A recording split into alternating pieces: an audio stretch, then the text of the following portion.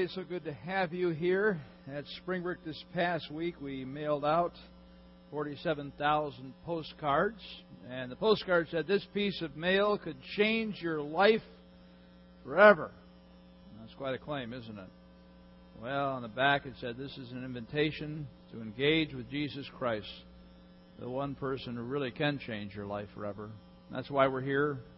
My God has put us here to teach the message of the gospel to people in this area, to let them know that Jesus Christ is the answer. We have it on our banner outside, and it just excites me to know that so many people are driving by and they see that banner and they react in all kinds of different ways, because that's really the critical question in life. How are you going to respond to Jesus Christ? And just continue to pray that God would use these postcards and the banner to draw people to Himself. Hey, if you're a guest today, it's so good to have you with us. We're so glad you can be part of our celebration. Maybe you came because of a postcard, or you saw the banner, or you're just looking for a local church. Maybe you came because there's a crisis going on in your life, and you're not sure how to deal with it. You run out of solutions, and maybe God can take care of that. And, well, He certainly can help you. Maybe you came because you moved into the area. You're looking for a new church. We would certainly love to be your church home. Or possibly you haven't been to church in a long time. And that's okay, because God wants a relationship with you. He wants to reconnect with you. Maybe you've strayed from your relationship with Jesus and you want to get back on track with Him. Well, we'd love to help you to do that. Maybe your kids are at a certain age and you say they need some good Bible education. Well, we can certainly give it to them. All that to say, we're glad that you're here, and we hope that you feel comfortable, and we hope that you enjoy your time together with our family. Well, we're starting a new series. It's Jesus and Revolutionize Your Life. The material we'll be studying is this: emotionally healthy spirituality. Emotionally healthy spirituality. That is our theme, and that is a mouthful. So let's see if we can break that down a little bit. First of all, let's talk about emotional health. Emotional health is the ability to be self-aware and love well. Everybody has different levels of emotional health. The ability to be aware of your emotions, to know what's going on inside your life. The ability to know when you're having an emotion, okay, what emotion it is, and then be able to process through that emotion. For example, many times people can be angry and they're not sure what they're angry about. Well, typically you're angry because you've been hurt in some way. But instead of identifying the hurt and going deeper, you just say, "I'm angry." And that's not healthy, is it? Then you want to love well. You want to be able to communicate with another person on an emotional basis, like a friend or your spouse, and you want to be able to communicate what the emotion is that you are experiencing and the emotions that they're experiencing. And sometimes there's conflict, so it's important to know what you're feeling and then be able to work through that in a healthy way. That is so critical, and Jesus Christ can help you in this area. Now, certainly, there are some people who don't know Jesus who have healthier emotional lives than those who do. But I really believe that the only way you can experience life and emotions as God intended is when you're filled with the power and love of Jesus Christ. So we want Jesus Christ to bring us the emotional health that He's promised. The other thing I want to look at during this series is contemplative spirituality. Contemplative spirituality. I don't know, I think of a monastery when I read that. But it's intentionally listening to God. Intentionally listening to God. And this is a core spiritual discipline that needs to be a part of your life. It can be part of your quiet time. Typically, people don't do this. In people's time with God, usually they'll read a passage from the Word and think a little bit about that, and then they'll pray. But when we talk about listening to God, we're talking about spending time with God, not only in those areas, and those are important, prayer and Bible study, but actually just sitting in silence and listening to what God has to say to you about a verse you just read or a thought that that's come into your mind about your spiritual life or your life in general in relationship to God, but really just taking time to sit in silence and solitude and listen to what God has to say to you. Just being with God. I mean, it's just enough to be with Him, to enjoy His presence, and then to listen to Him. And this is the one thing we're going to continue to drive home every week, because this is just not a quick spiritual tool that you can take out of your tool belt and say, okay, I can tweak my spiritual life here. No, this is a core discipline. And I was talking with a lady after the service about a half hour ago, and she was saying, yeah, that's so hard to do, and I agreed with her. It is so hard to do, but it's so important to do, to let Jesus into our interior lives. Now, let's look at this graph that shows a healthy spiritual life. The idea that we need to love God well, we need to love others well, and then we need to love ourselves well. Now, love God, love others, we hear a lot about that. But what about loving ourselves well? Sometimes we don't do a good job at that. Many of us have low self-esteem, and we struggle with different things, and we don't think that we're that much worth loving. Oh, God disagrees. He loves you so much, and He wants you to love yourself in a healthy way. And you only really can truly love God if you love yourself. So you have a proper view of yourself by having a proper view of God and His love for you. So we're talking about emotional health, which is critical, but the only way you can have emotional health is contemplative spirituality, letting Jesus Christ intersect at the heart of your emotional life. That's what we're looking for. So, this is a church-wide initiative. So what we're doing is, during this particular setting, we're talking about the topic, and the youth group, and they're studying the Bible in reference to this theme as well. Our small groups, they are also studying this. So we're saturating the church with these particular biblical truths.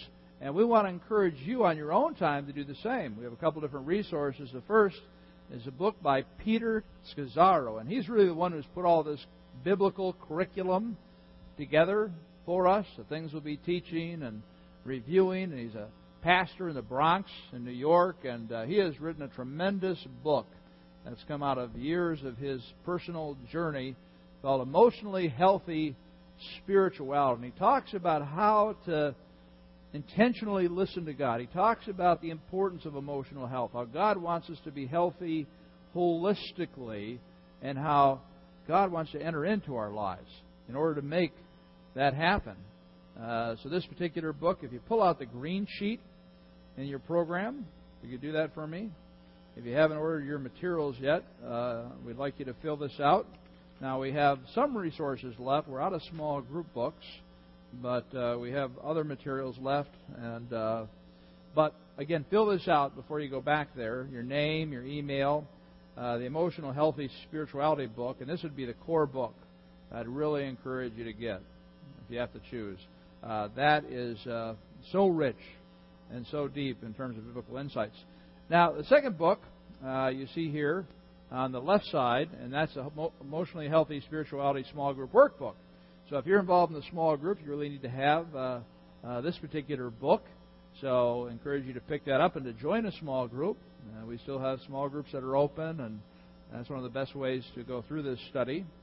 And then we have a book there on the right called The Daily Office. And this is going to help you to build that contemplative spirituality, spending time with God, listening to Him. It's going to give you 3 devotions a day, in fact, 3 different times that you can spend with God during the day. And you can do 1 or 2 or 3, whatever you'd like. Read the introduction. It gives you all the details about how to do that. But it's really a very unique way of approaching your relationship with God, and it's going to help you to follow through on this. Now, if financial challenges are keeping you from utilizing these resources, please take advantage of Pastor Dan's discount. Just our love for you here at Springbrook. So just 1 resource per family. We know a lot of people are struggling today in this economy, and people are out of work. And so Again, everything's half price pretty much here, and you can just check that off. And again, you can go back there immediately with the green sheet, and if it's in stock, you can take it. We don't have any more small group workbooks, but just check this off, or you can put in the offering, and we'll make sure that we get it ordered this week. And as soon as we get in, we'll email you and let you know, and you can come pick it up at the office. I'm not sure how fast the turnaround time is, but just want to let you know about those resources that really are important. I just can't encourage you enough to fully engage in this series. Fully engage by attending weekly. Just saying, okay, for the next 9 weeks, I'm going to be here. That's just going to be a priority for me. I want God to do new work in my life. I'm going to be a part of a small group if that works for me. I'm going to read this particular book and have God speak to me through that. I'm going to do the daily office, and I tell you, you're going to have wonderful spiritual returns because of that. Now let's talk about the issue that we're dealing with here. This is the iceberg model. What lies beneath the surface? Sounds like a horror film, right? It is sometimes in our lives, right? What lies beneath the surface? As you know, 90% of an iceberg is underwater. You only see the tip of the iceberg. Now, as we draw this out, you'll see in the next slide, the tip of the iceberg represents your exterior life, what other people can see, what you say, what you do, where you go, those kind of things. Underneath that first level is your interior life. That's what you're aware of to whatever degree in terms of your thinking, your emotions, your motives. And then below that is your subconscious. You're not aware of your subconscious, but you do have subconscious thinking, and it influences your interior life and your exterior life. Now, the beautiful thing about it is that God knows everything. He knows all your subconscious thoughts, things that you can't bring up. But He knows all that stuff. And He loves you still, right? I mean, He knows all our thoughts, all our sin, and He loves us and wants to have a relationship with us. So the point being is God knows everything about us, and He wants to enter into our lives. He doesn't want to be on the exterior level. He wants to be in that interior level.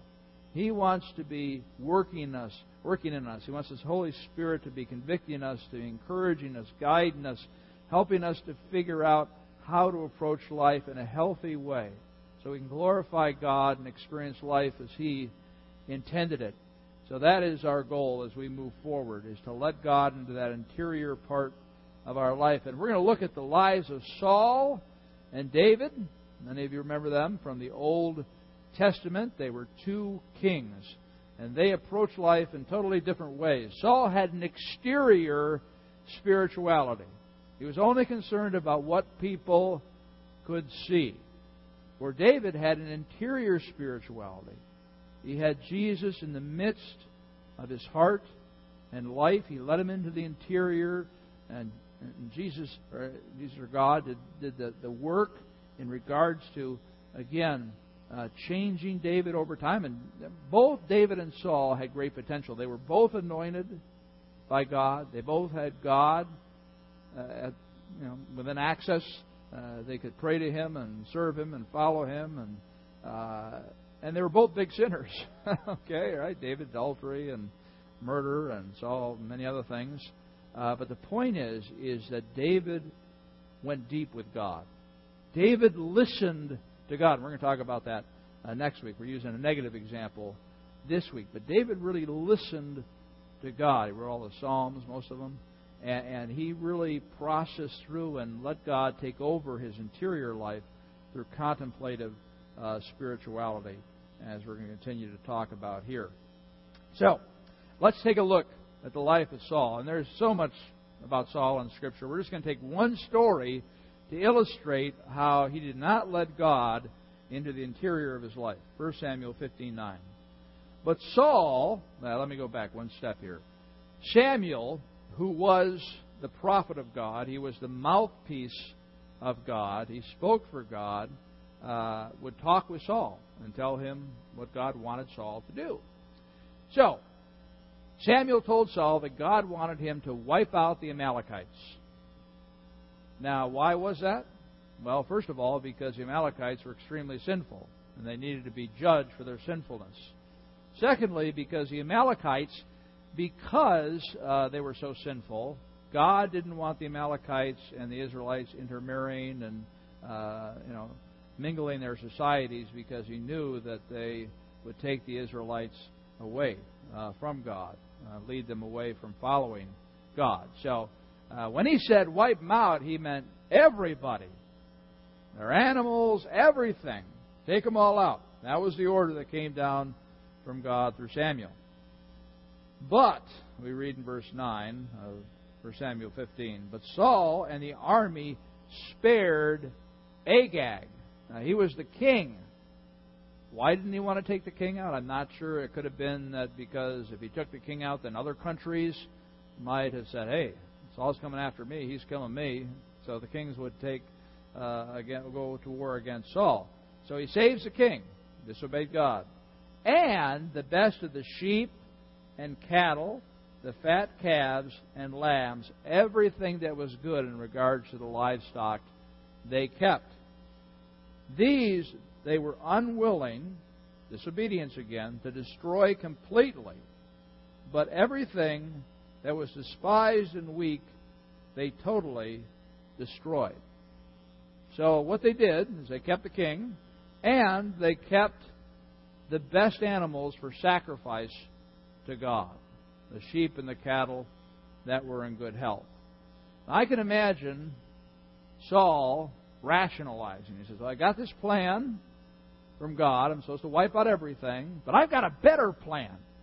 The better plan is to keep Agag around. That's a political move.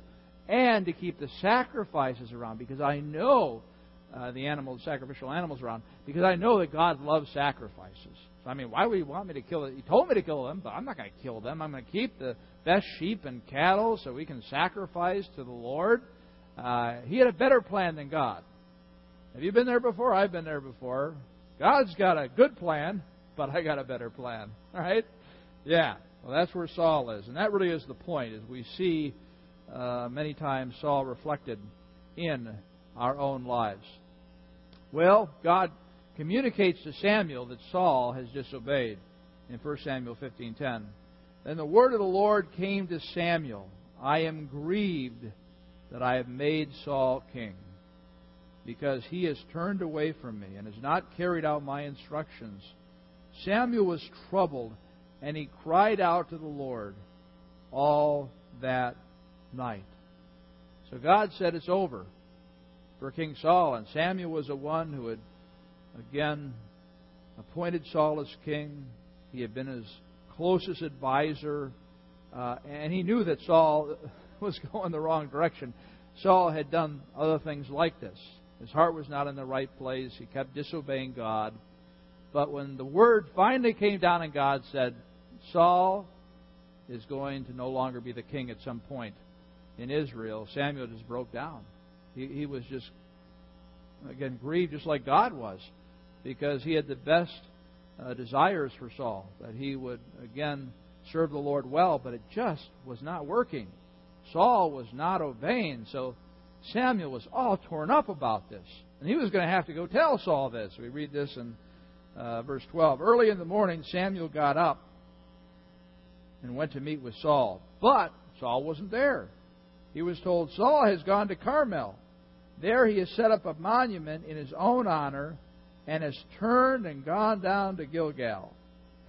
Now, what's the problem with that? Saul has disobeyed God. And what does he do?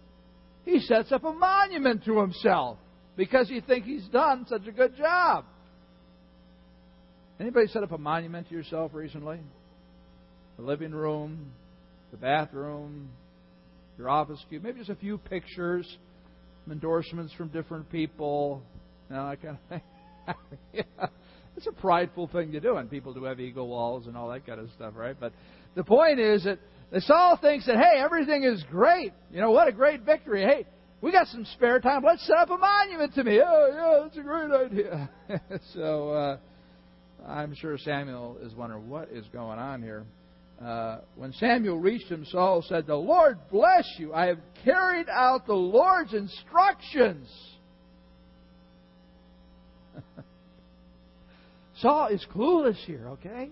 He thinks everything's great. Hey, Samuel, I'm so glad you came. Let me tell you about the victory. I'll show you the monument if you'd like. It's right over here. And I tell you, God is so good, and we're serving Him.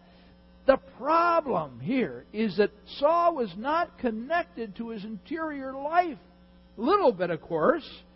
But again, he had a totally different way of viewing his life and his relationship with God.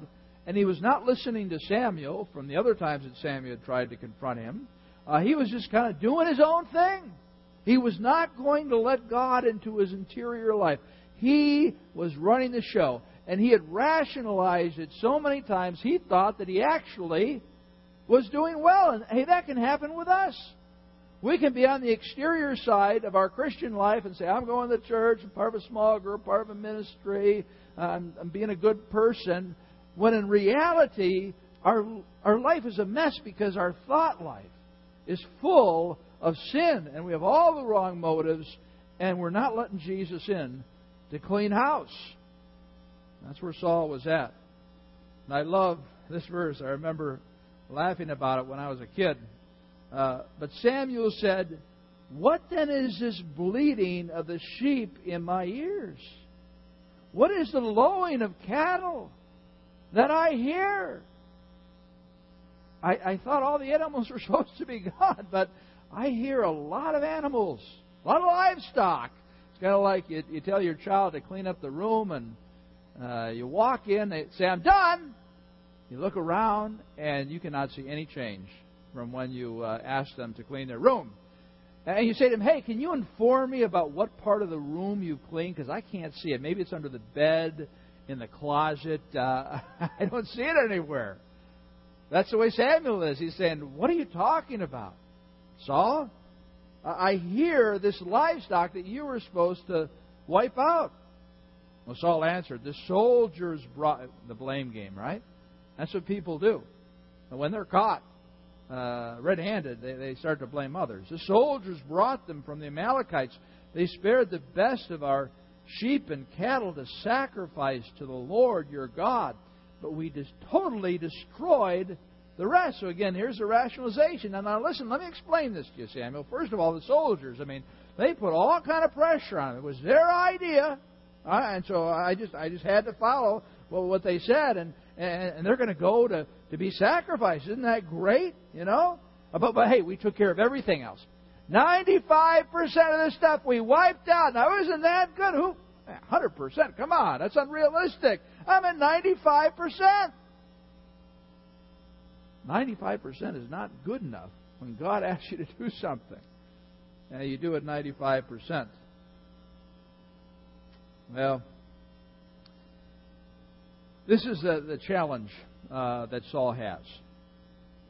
Is that he is not letting Jesus into his interior life. And he's not being straight. Okay, let's move on in the passage. And let's look at characteristics of unhealthy emotional spirituality. Let's look at what we see here in Saul, kind of sum it up. The first thing is saying no to reflection and self-awareness. We've talked about this. Saul does not want to reflect upon his life. He doesn't want to become self-aware of his sin issues. He just wants to keep moving and get his stuff done. So Samuel just nails him. Samuel says, hey, you have sinned. And how does Saul respond? Well, Saul says, I have sinned. I violated the Lord's command and your instructions. So he does own up to it to some degree. I was afraid of the people, so I gave in to them. What is he saying? He's saying, okay, you caught me, but I was afraid of the people. Now, why was he afraid of the people? Because Saul's core problem was pride. He wanted the acclaim of the people. He wanted to be number one. He wanted to be the most popular king in the region. That's really what he was all about. It was all about pride. And therefore, when people started to put pressure on him to save the livestock or save the king, whatever it might be, he says, I'll do that because the favor of the people is more important than the favor of God. Some people are like that. They'll do anything to please other people because what people think of them is more important than what God thinks of them. That's where Saul was at. His idol was himself. He was worshiping himself, and he wanted to be a very, very famous king. And that's what drove his behavior, and he never took the time to actually look at his motives and see if they aligned with God's will. We look at verse 30. Saul replied, I have sinned. So he repeats his confession. But please honor me before the elders of my people and before Israel. Come back with me so that I may worship the Lord your God. What situation we have going on? Well, he says, I've sinned. But then he goes on to say, but please honor me. Back in that day in Israel, when you were coming back from battle, you needed to have, in that day, Samuel right there. Samuel was a representative of God. So if Saul was going to get the credit and praise that he wanted, Samuel needed to be there. People were looking for Samuel and Saul. And when Samuel was there, that meant, hey, this was a true victorious battle for God. And they're going to have a great celebration because that's what Saul was looking forward to, getting all the praise and acclamation. But if Samuel wasn't there, there'd be all kinds of questions in people's mind. Where's Samuel? What's wrong here? Samuel should be here. And Saul didn't want that. So he says, listen, okay. Right, Samuel, I know I've sinned. I own that. But please come with me so I might be honored. Does that connect with you?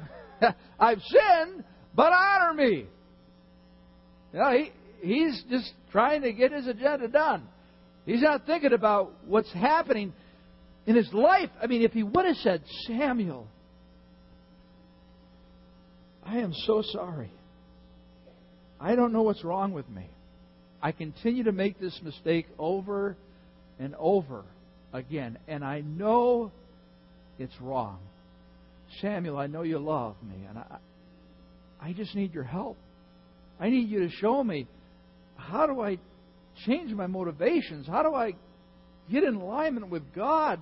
How do I be the king that I should be? And Saul had that choice, but he didn't want to go there. He didn't want to look at the sin in his life. He didn't want to look at the emotional baggage. He didn't want to look at the painful things that had happened to him that he chose to do, in the past, that made him the man that he was today. He just blows right past that stop sign. God continues to put stop signs in our lives. He speaks through people. He speaks through His Word. He speaks through circumstances, and He's saying, stop! You've got to look at your interior life. You've got to let me in so I can help you. And we blow through those stop signs and say, no, if I just go faster, if I just give more time and energy, I'm going to get what I want. And it leads to a lot of pain in the end when we don't follow God's direction. So Saul continues on in his pattern of life. You think about his relationship with David. What happened with David is that David became well known in Israel. He went to battle, and women would cry out when they came back from battle. Saul's killed his thousands, and David has killed his tens of thousands. The way Saul was wired, oh man, that really made him angry. And there was only one way to solve the problem, and that was kill David. So he threw a javelin at him 3 different times. God saved David's life. He sent him into battle. Saul sent David into battle. God protected him. Soldiers came to David's house. God protected him. He even sent him to collect 200 foreskins of 200 Philistines. Now you think that would have got him killed. But no, God protected him. Friends, he was filled with jealousy. And he couldn't see straight. And it destroyed him eventually.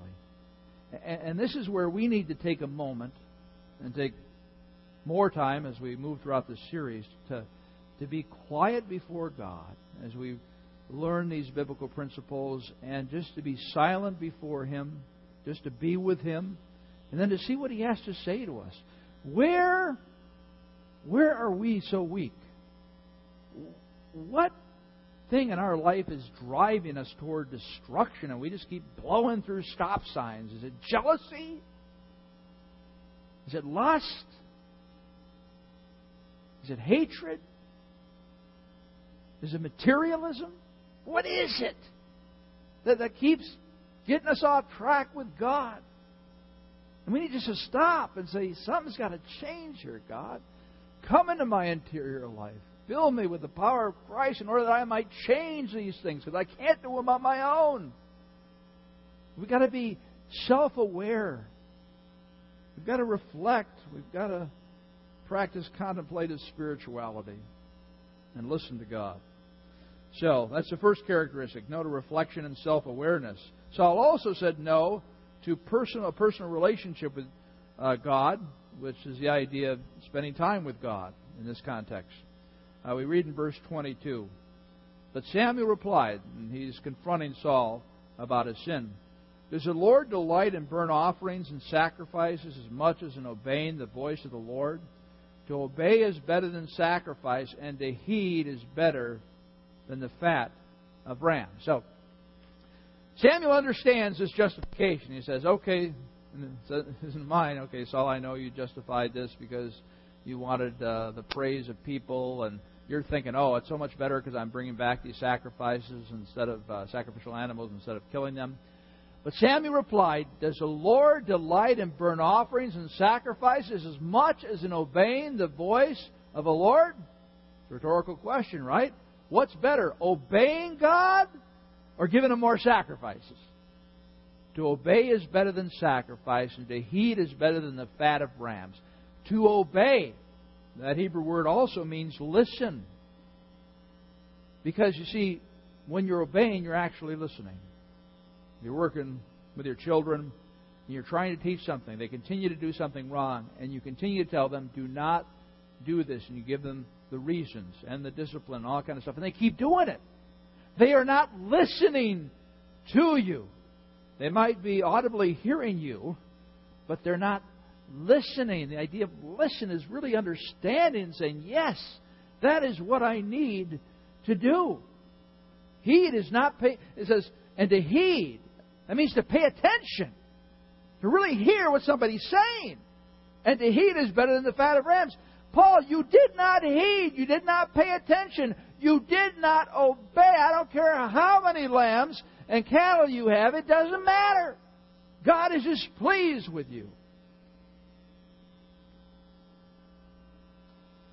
We go on in verse 23. For rebellion, he's talking about Saul here, is like the sin of divination.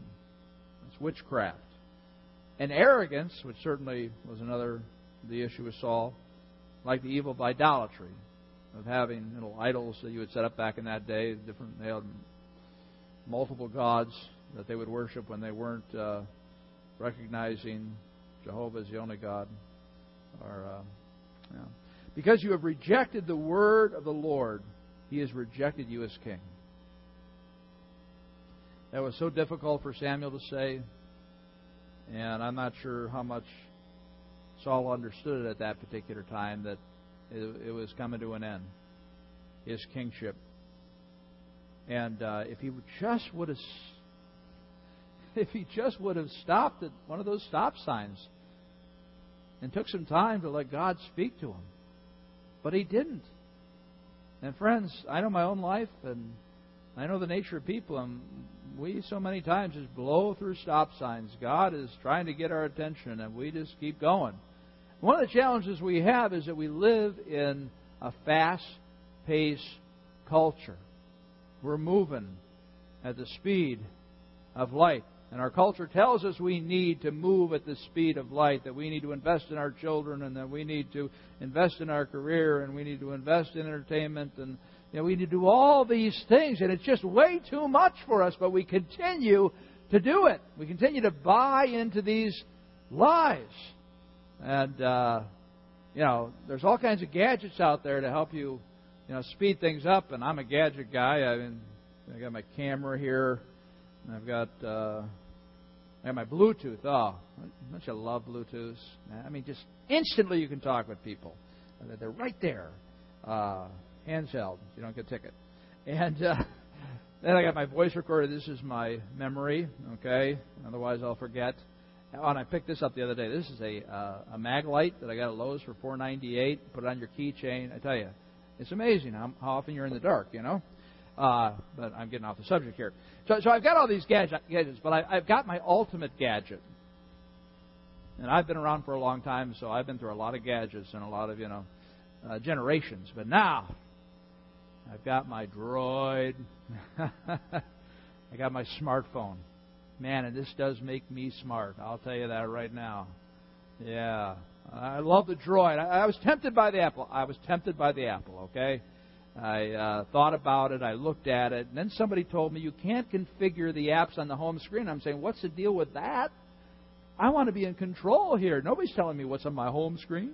Whatever. But the point being is that with this particular instrument, I can control my world. If you have the software Zumocast, made by Motorola, you can control all of your computers, all of your data. Everything is there instantly. And that's just a shameless plug for Kevin McDunn, who's in charge of that project at Motorola. But, I can access everything. And I can access the Internet. All the wisdom of the world is on this little device, and I can listen to music, and I can listen to podcasts, and I can play games, and I can check the weather every 5 minutes. It's all there just for me. And you know what this gives me? This gives me the ability to have no downtime in my life. No downtime. I am always on. If I'm waiting in a line at the grocery store, I can pull this thing out. I don't care how long I have to wait.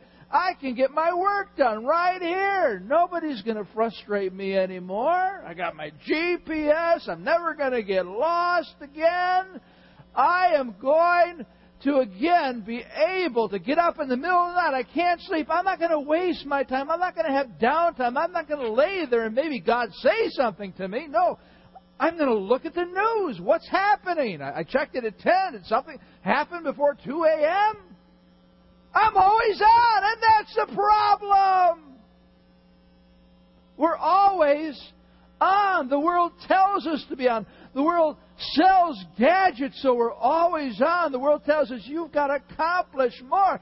Now tell me, how are we going to listen to God when we're always on?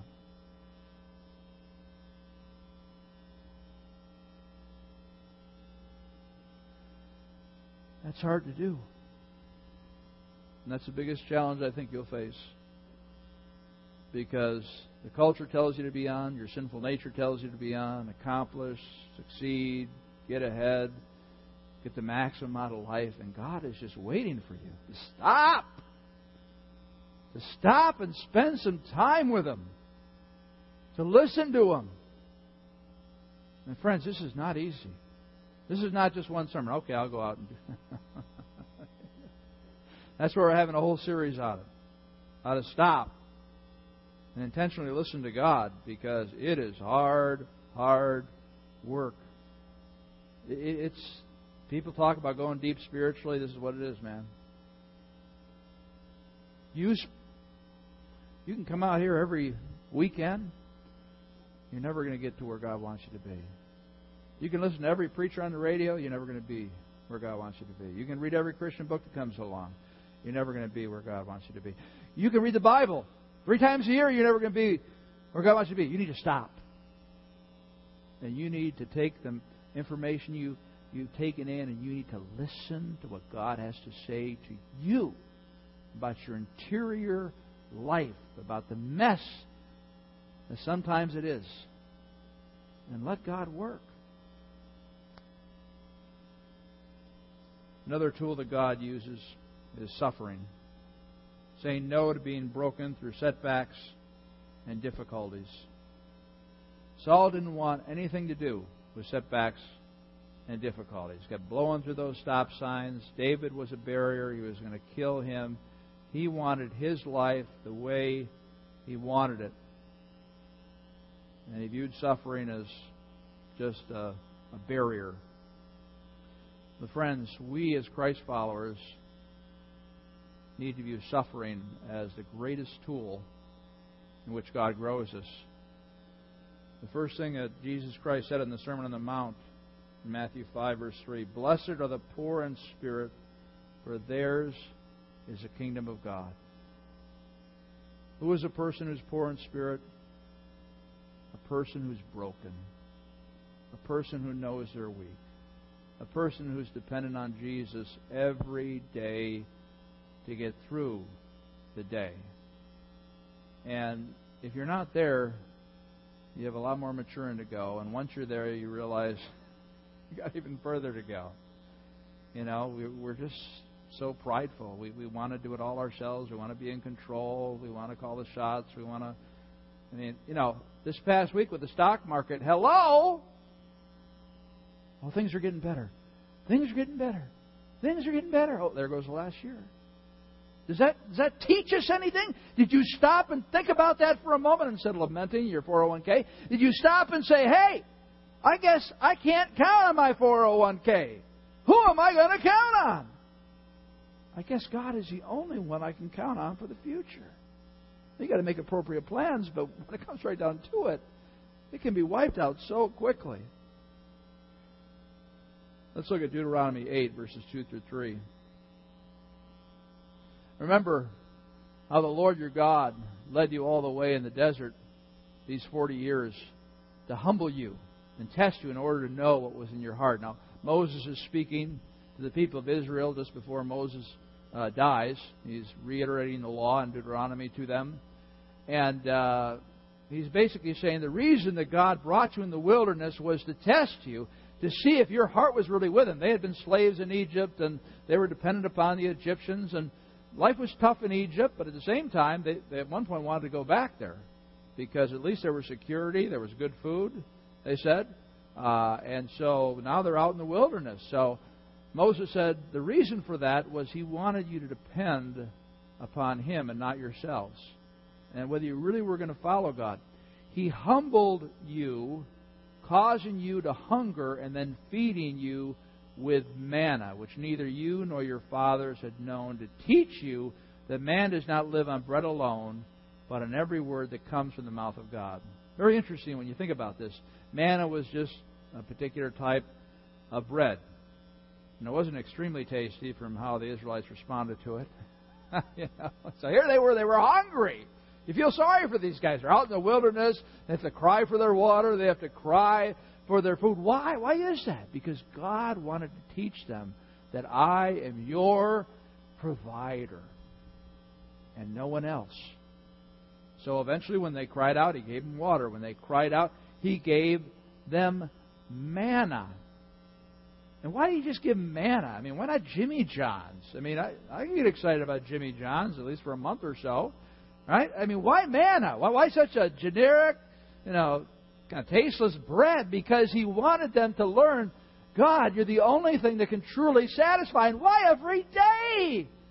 I mean, why do we have to go out there every day to get the manna? If we get more than that day, it goes rotten. I mean, come on now. Costco, they give you enough for a year.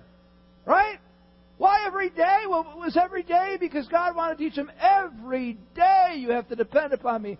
Every day you have to come to Me. I want to be your rock. I want to be your provider.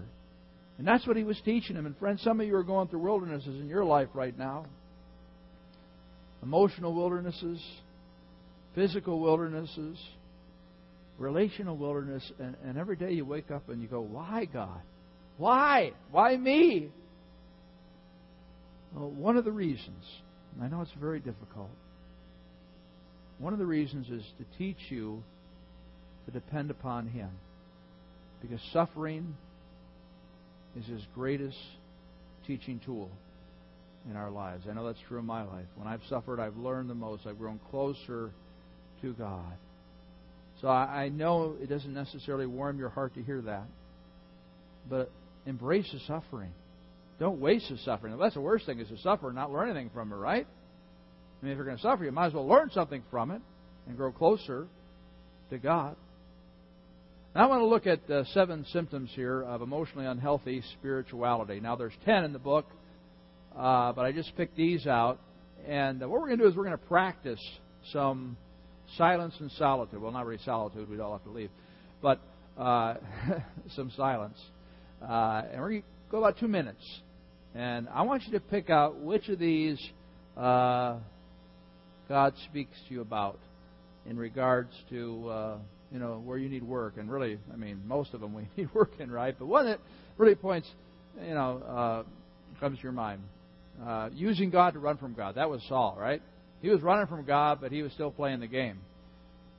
Ignoring the emotions of anger, sadness, and fear. Maybe you don't deal with those emotions. You just kind of stuff them and you move on.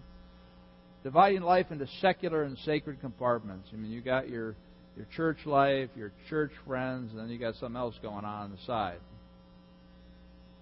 Doing for God instead of being with God. Always action-oriented and not spending time with God, enjoying Him. Covering over brokenness, weakness, and failure. You don't deal with it. You try to hide it. It's not part of the way life should be, in your mind. Living without limits. You're just going in all directions, trying to grab as much of life as you can. There are no boundaries in your life, and you're stressing yourself out. You're stressing your family out. Judging the spiritual journeys of others. That means that, I don't feel good about my spiritual journey, so I'll nail you on stuff so I can feel better about myself. I'm sure maybe one of those hit you, all right? So what we're going to do here is we're just going to be silent for 2 minutes. And we are going to go to the Lord. And if you just want to be with God, just enjoy His presence, that's fine. Or if you have one of these that has jumped out at you, just say, Lord, ask Him the question. How can I grow in this area? What do you want me to do? And see what He says.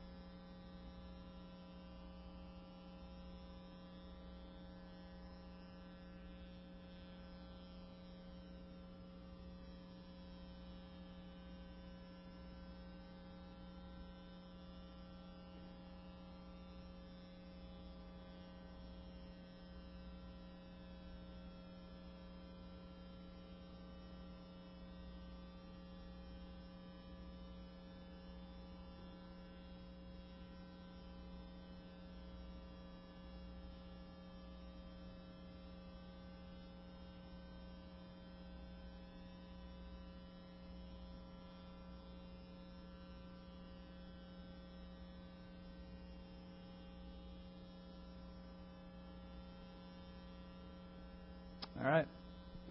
That's 2 minutes. Seem longer than 2 minutes? How'd that go?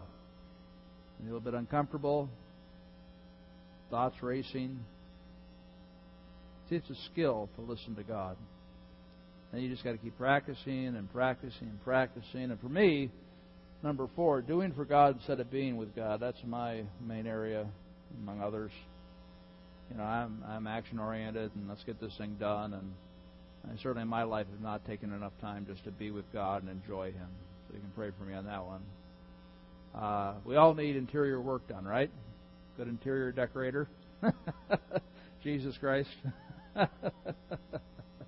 This is going to be a very powerful journey, friends. I was about to say fun, but I'm not going to say fun because it's not necessarily going to be fun. It's painful to look in the interior, isn't it? But I tell you what, man, if you're looking for power for everyday life, if you're looking for answers, please join us. Make this a commitment for the next 2 months. Saturate yourself with the materials that we have, and let God speak to you. Let's pray together. Heavenly Father, I want to thank you for Peter Scazzaro and the materials he's put together to help us understand your Word of God better and our relationship with you. And I pray, Lord, that we would open our interior lives even more than we have in the past to you and speak to us about our lives and encourage us.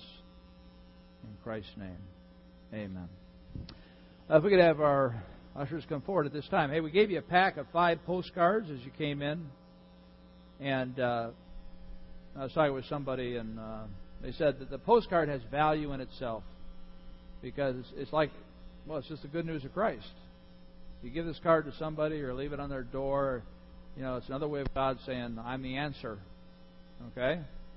And these cost 8 cents a piece. We want to thank you for your stewardship of your resources to get the good news of Jesus Christ out. And, if you want to make a commitment to get 5 of these out this week, you can put them on the neighbors' doors, leave them at work, wherever you feel led to. Take these with you. If you don't feel that desire, just leave them there and we'll use them again. But we want to use these because God can always use these in different ways. So thank you for giving to the Lord.